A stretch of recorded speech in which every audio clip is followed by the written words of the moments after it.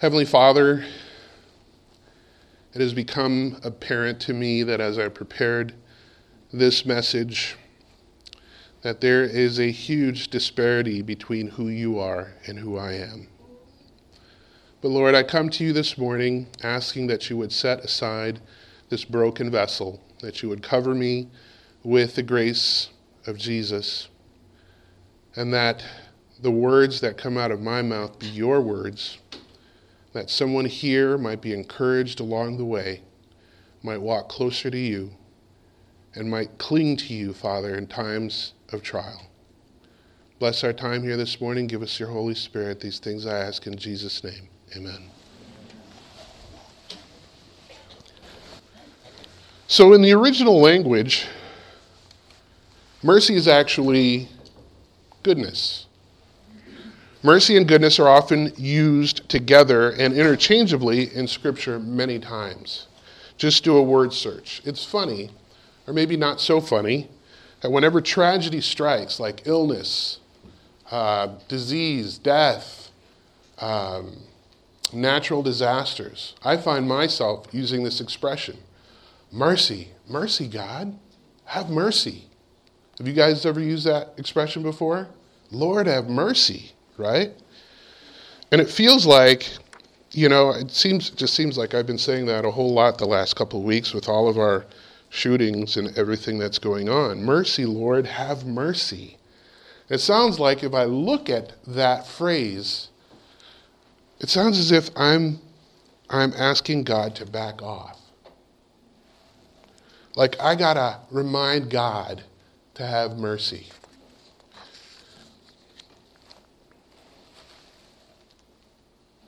But look at this.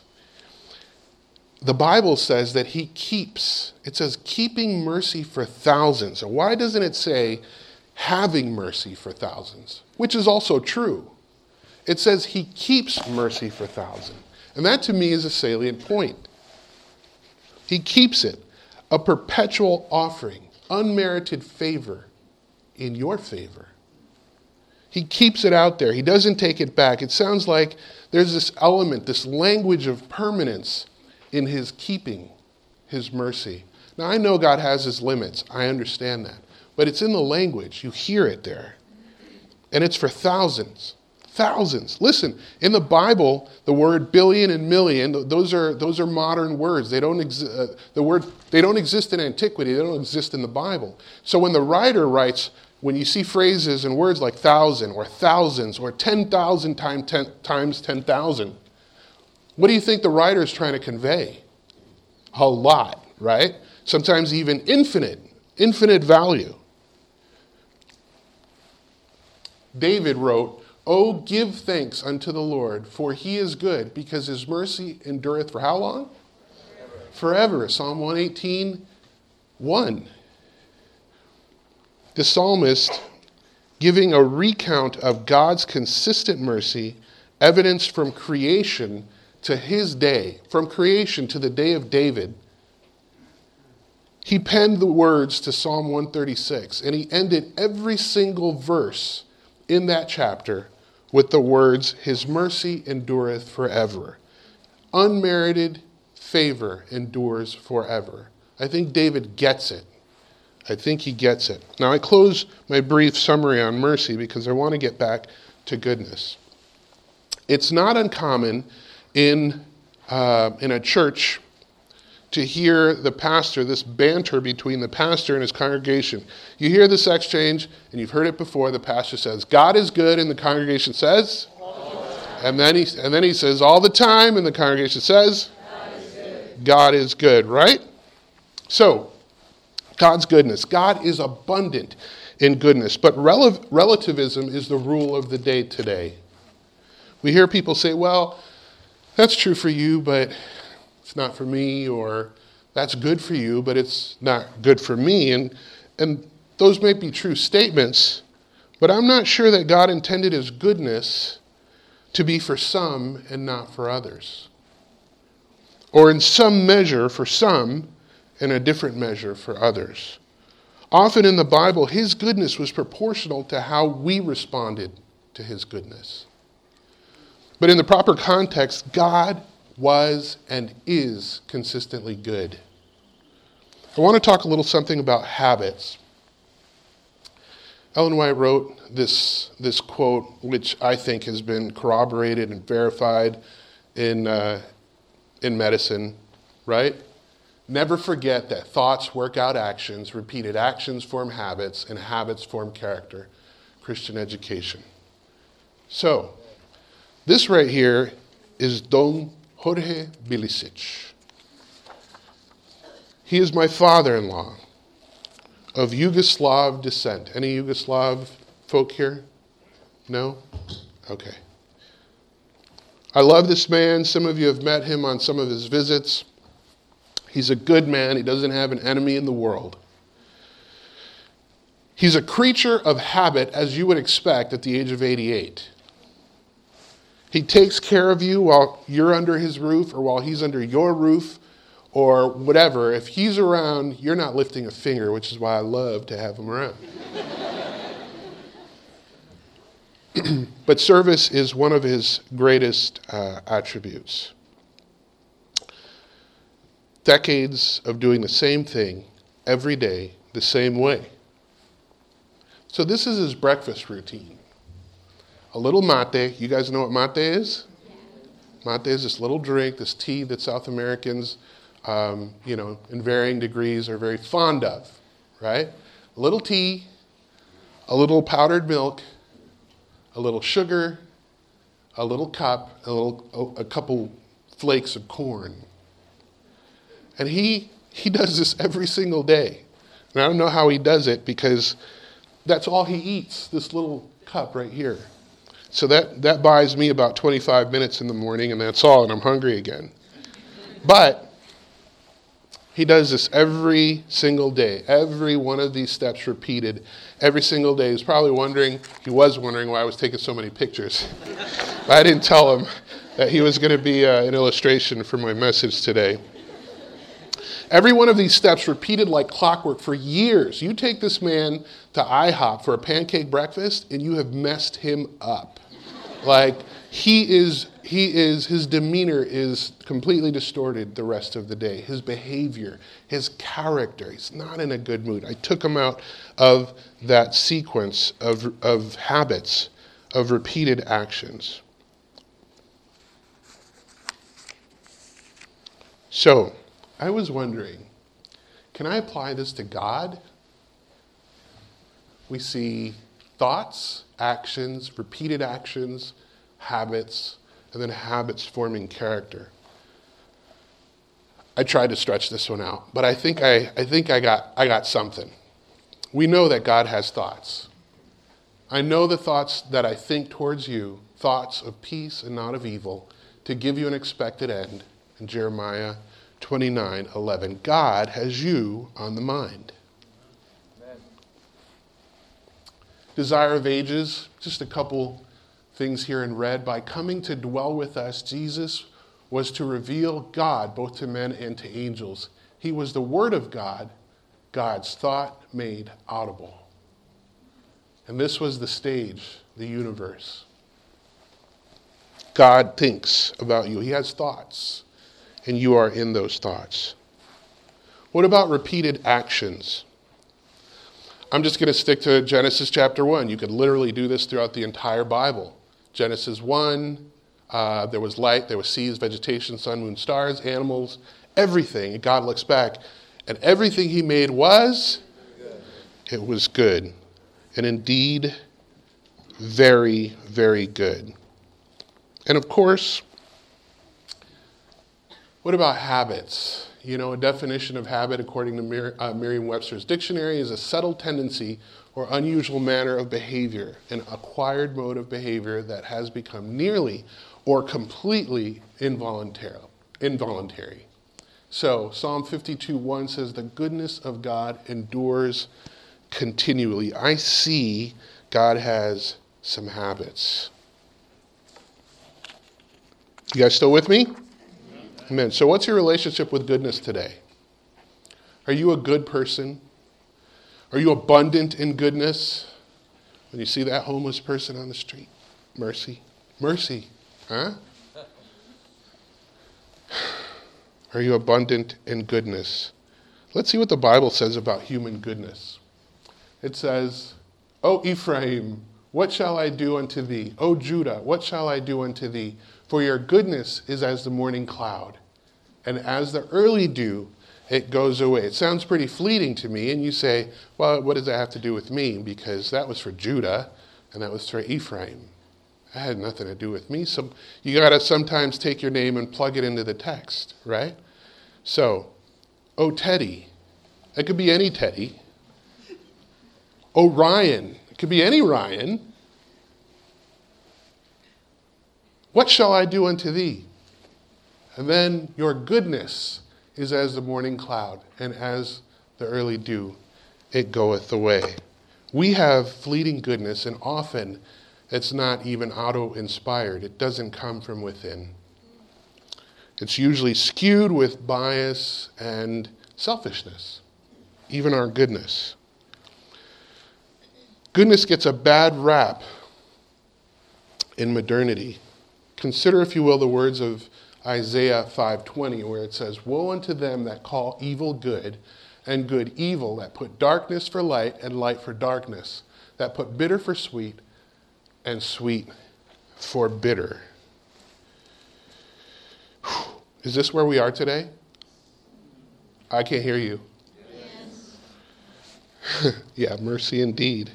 Culture, society, media, all have flip-flopped the concepts. We see this in the way we talk. For instance, if I say, that Tom Brady is a bad man, that Michael Jordan is a bad man, that Donald Trump is let me dial that back. I'm not talking politics this morning, but you get my point. The word bad is actually good in our terminology these days. Today, TV shows and movies are produced so that often the viewer is prompted to root for the bad guy while wishing for the good guy to be destroyed. Little Light Studios, a group of guys who actually came from PUC, went straight to Hollywood, left Hollywood, and actually do documentaries now, kind of exposing all these little details that movie producers plug into their movies to change the way you think, to change your character, to mold your character. And they do a series of documentaries that kind of expose these things. If you're interested in seeing some of those, we can talk later. Let me know. That's a great ministry, and I've been blessed by it significantly. But we can cite many examples of things that were once considered good and are now considered bad, and vice versa. Views on faith, views on society, government, lifestyle, and human development, views on health. Most of you might be too young to remember this. Tobacco, right? Tobacco was a hit with the medical profession. I like this first image where it says your T-zone will tell you. From your commissure to your commissure and your throat. Tobacco was thought to be protective. Protective. Can you imagine that? I'm so happy that medicine today figured out that smoking was bad, and we knew who was saying a long time ago that smoking was an insidious poison. She's a little ahead of her time. But you can see the good-bad paradigm shift makes things confusing today. Isaiah's warning, his woe, still stands. When the Bible says that God is abundant in goodness, can you see how some might be confused when they read the Old Testament and they see a God that is vindictive and angry and wiping out entire communities, cities, towns, people, women, children, cattle?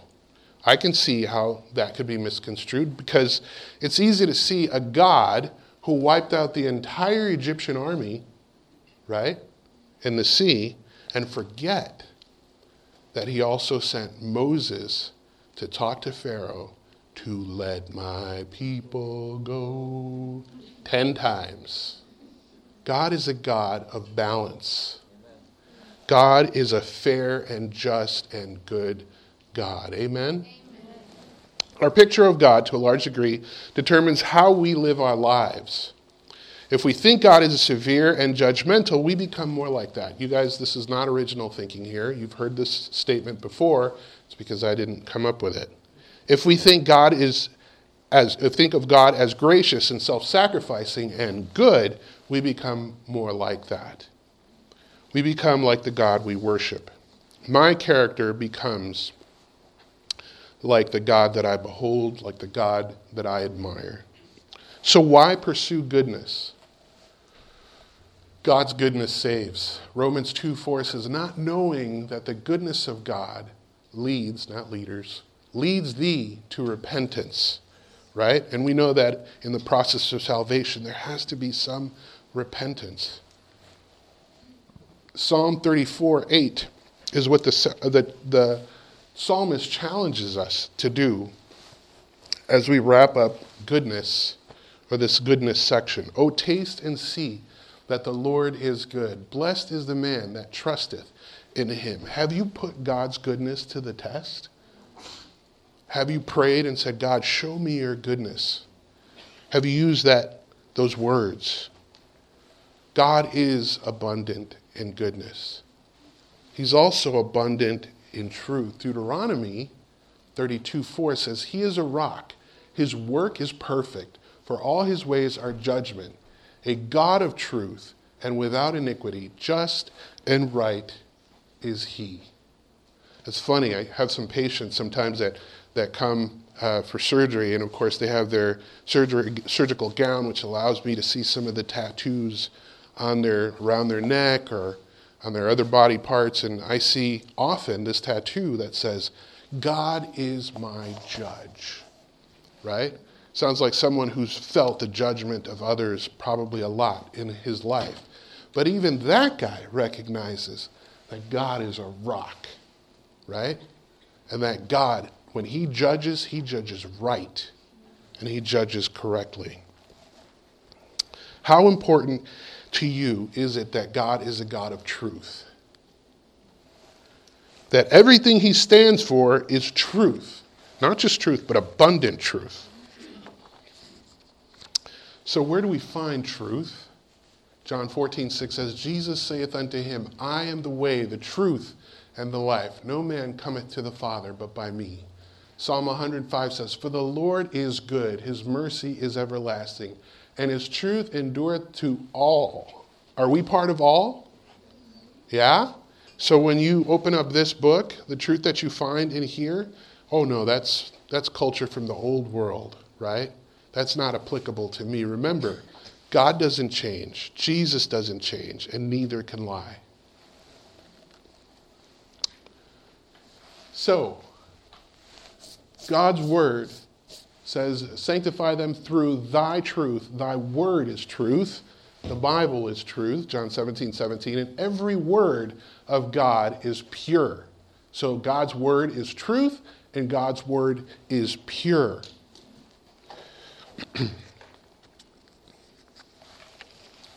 Why do we pursue truth? Well, he shall abide before God forever. Speaking of you and me. Oh, prepare mercy and truth, which preserve him. Truth is the elixir for deception. Are we surrounded by deception today? Do you think it's a worthy endeavor to cement God's truth in your heart? Now, speaking of myself this morning, if you happen to be listening, that's on you. So, the wisest king that ever lived said, buy the truth and sell it not, also wisdom and instruction and understanding. Proverbs 23:23. We shouldn't only buy the truth, we should kind of have a love for the truth. And that's distinct, that's different. And with all deceivableness of unrighteousness in them that perish, because they received not the love of the truth, that they might be saved. 2 Thessalonians 2:10. And that I highlighted that word received because it's not just there flippantly or arbitrarily. There is a reason that we don't generate this love ourselves. Even the love for the truth God gives us. Amen? That speaks to me of a God who's good. God gives you the love. Lord, I don't have a love for the truth. I don't have a love for this word. Give me that love. God says, I'll give it to you. That's a good God. So we know that truth is hard to come by these days. Daniel 8:11 talks about, speaking of the little horn power, the Antichrist power. This is obviously not a study about them, but the little horn power says, or should I say, Daniel 8, chapter 8, verse 11 and 12 says it casts down the truth to the ground. And so when I think about that, I often think that in the religious world, often it's not whole truths that are cast to the ground, it's partial truths, which are even more sly and more cunning, because that little teaspoon of arsenic in your orange juice makes the whole glass poison. When Jesus was being interviewed by Pilate, Jesus tells him, everyone that is of the truth heareth my voice. And then Pilate comes back with, what is truth? We hear that all the time. Relativism. It surrounds us every day. We have to deal with this as Christians. Relativism. And then in Matthew 24:4, you remember that Jesus was rejected for the last time. He left the temple in Jerusalem, and he said, your house is left unto you desolate, right? He's rejected, dejected. He goes up to the Mount of Olives, and from that vantage point, the disciples surround him and try and cheer him up. Lord, look at how beautiful the temple is. Cheer up, it's not all bad, and so on. And Jesus, what does he say? He says, hey, you see that temple? Verily, verily, I tell you that not one stone shall be left upon another, speaking, of course, of the destruction of Jerusalem. So the disciples naturally say, no. He can't be talking about the destruction of this temple unless he's talking about the end of the world. So they asked Jesus, hey, so what is it going to be like in the end of the age, at your coming? What are things going to be like? And Jesus goes on to say, well, there's going to be wars, and there's going to be rumors of wars. There's going to be pestilence and earthquakes and floods. Is that what comes out of Jesus' mouth first? The first thing out of Jesus' mouth is, be ye not what? Deceived. Tells me that in the end of time, of course he's talking about the end of time, there's going to be a lot of that around. There's going to be a lot of that. So Facebook is out there. Instagram is out there. All media, TV, movies, everyone out there is lying to you, either with whole truths or half-truths. And if that's not enough, guess who else is really good at lying to you? Jeremiah 17:9 says, the heart is deceitful above all things and desperately wicked. Who can know it? Man, if it's not enough that I'm surrounded all the time by deception everywhere I go, my heart's doing the same thing. Does anyone know what this plant is called? Anyone? Yes. Close. It's in the family of the Venus flytrap. It's actually called a pitcher plant, right? And so I Googled, the heart is desperately wicked, or is deceitful above all things. And so what came up was this picture with this. Often they put out a leaf over the opening that looks like a heart. And so the fly comes, or even small wildlife creatures like toads, small frogs. They come here, oh, how pretty, look at the lips, they're so beautiful. And they sit there, and of course the plant secretes the sticky, so they can't get away from the sticky, and they slide down deeper. And of course it has some digestive fluids inside this well down here inside the belly, and they fall in there and they slowly decompose, and the plant gets a meal. It's the pitcher plant. Stay away from it. So, my heart is lying to me. My emotions are not all that pure or reliable. Are yours? The world tells you, follow your heart. Oh, just listen to your heart. Can you rely on your heart? And I believe that there's a difference between your heart and your gut. Okay? Your gut's churning and turning and thinking and processing, right? Whereas your heart just feels. So follow your gut, and hopefully God's in that process. But think twice about your heart. Just my thoughts. How's your relationship with truth this morning? How important is truth to you? If it's anything like mine, it's probably a love-hate relationship. You've heard these sayings, true friends stab you in the front. I like that. The truth is the truth whether you believe it or not. The truth, the whole truth, and nothing but the truth. Obviously, when someone says this, it's because they're facing a bunch of lies and they know it. The truth hurts. And of course, the one that gets me in trouble all the time with my wife. Nobody wants to hear the truth. Of course, I'm usually trying to impart the quote-unquote truth when I say that to her, and it gets me in trouble. So regardless of your opinion of him, one of the slickest self-preserving things that our current president did from the outset of his administration, and again, this is not a political statement, whether you're on this side or on that side. And a word of caution for some of you. Look, the Bible says that God sets up and he takes down. Okay? So don't get so wound up with all this political nonsense. Like God's in control of this situation. All right? I say that because, yeah, you guys know Facebook. You guys know. I took an exit of Facebook 5 years ago, and can't tell you how happy I've been. But don't get caught up. But one of the smartest things that he did was that he brought into doubt every piece of information that you got, right? Particularly on issues that didn't agree with him, right? And he virtually coined the phrase fake news. So then, where could you possibly get the truth with regard to the goings-on in the world, right? If every news media outlet is fake. In theory, he then would be the exclusive and sole author of true news or truth. And that's interesting. You could be critical of that, but we're not much different.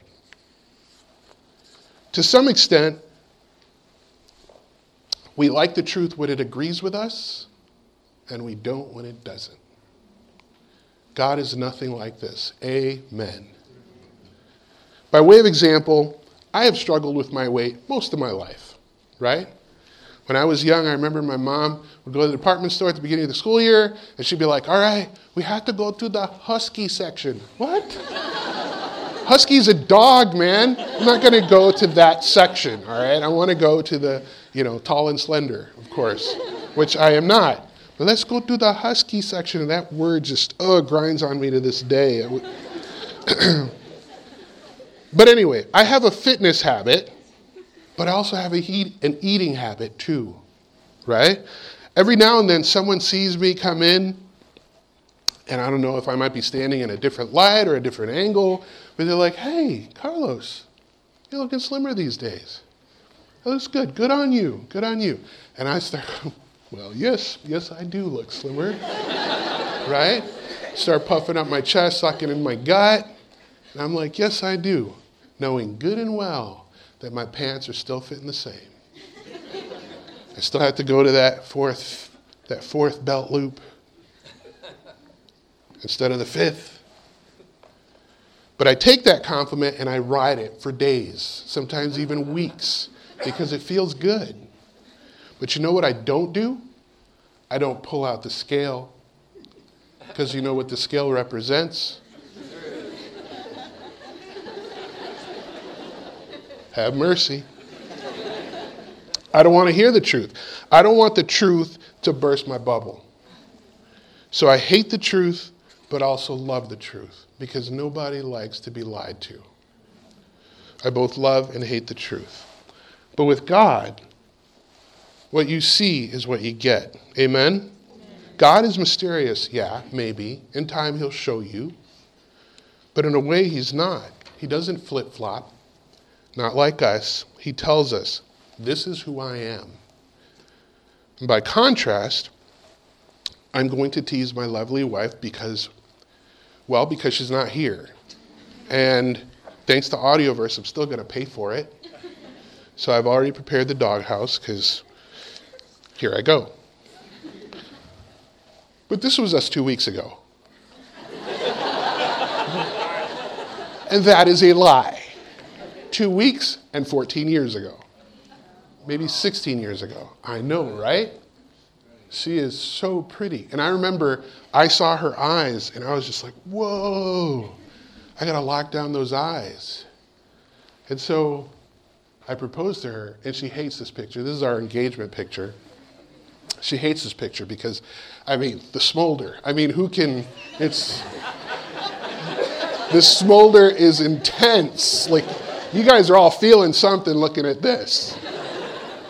And I love the way her eyes look. And she's, and again, if the lights were a little more dim, but you would see that they're nice hazel colored. And I said, man, she said yes. And then on this day, I got those eyes to commit to me for the rest of my life. And I was like, amen. And then, boom, I never saw those beautiful eyes again because she hides behind some glasses and she refuses to use contacts the rest of her life. So I feel like I was bamboozled, right? I got gypped. But seriously, Daphne doesn't have a deceitful bone in her body. But aren't you glad that God is not like us? When we see how he describes himself in Exodus, and he does not and will not and cannot change, you can take that to the bank. Is that good with you? It gives me a more concrete understanding of his title, the great I am. God is abundant in truth. And why does that matter to me today? Well, Revelation 14:5 says, John in vision, speaking of those who are redeemed in heaven, saying, in their mouth was found no guile, for they are without fault before the throne of God. You see, glory is character. Character is name. What's in a name? It says in Revelation 14:1, and I looked, and lo, a lamb stood on Mount Zion, and with him 144,000, having his Father's name written in, not on. It's not a tattoo. It's in their foreheads, in their mind. Revelation 22:4 says, and they shall see his face. Are you going to be there? Because I'll tell you what, this could be a room full of gangsters, and I could ask, hey, are you going to heaven? And I guarantee you every hand is going up. People think they're going to heaven. But it says, and they shall see his face, and his name shall be in their foreheads. Why does that mean anything to me? So in summary, Moses asked God, show me your glory. God shows Moses his attributes, his characteristics, his character.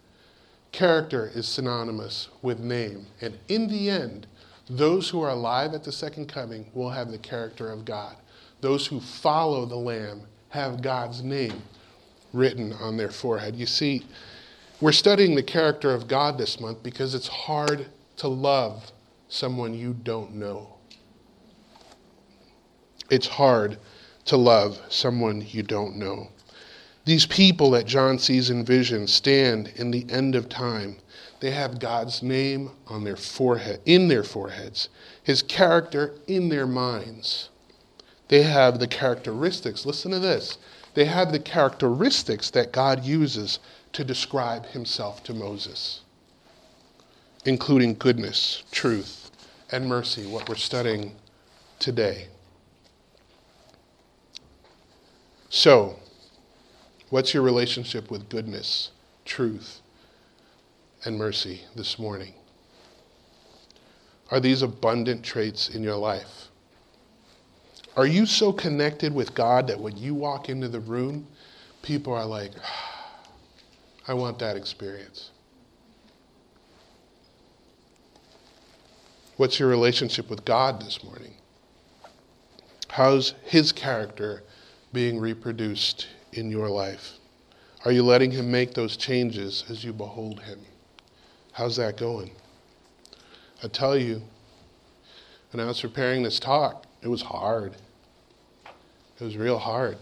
When I say to you that I was struggling with some things that I hadn't seen in years, just this week, that God had put out of my life and somehow resurged as I'm preparing this talk. That's why I believe that this is an important topic for us to understand God's character in your life. Ellen White says that when the character of God is reproduced in his people, then what? He comes to take us home. I'm not really good at appeals because it's always like, do I stand up? This guy's standing up. Should I stand up? I'm not going to do that to you this morning, but I'm going to ask you to raise your hand if you want God to intensify that process, because God does it. You don't. God even puts the desire for change in your heart. If it's your desire, raise your hand this morning. If you want God, change my heart. Give me more goodness, more mercy, more truth in my life. Amen. Let me pray with you. Would you bow your heads this morning? Oh, Father, we come to you this morning, and I ask again, speaking of your holy character, that you would forgive me, because I know that I'm a sinful creature, Lord.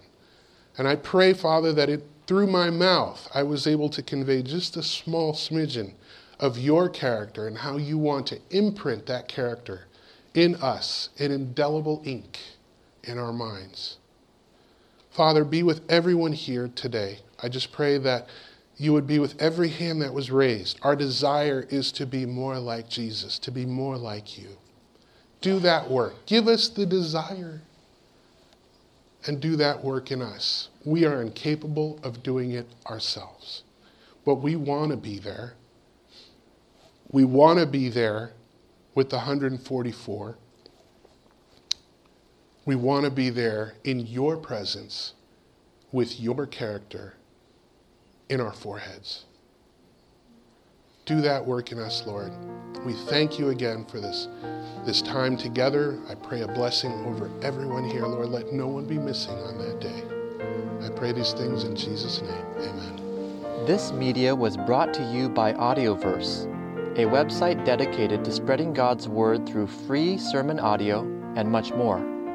If you would like to know more about Audioverse, or if you would like to listen to more sermons, please visit www.audioverse.org.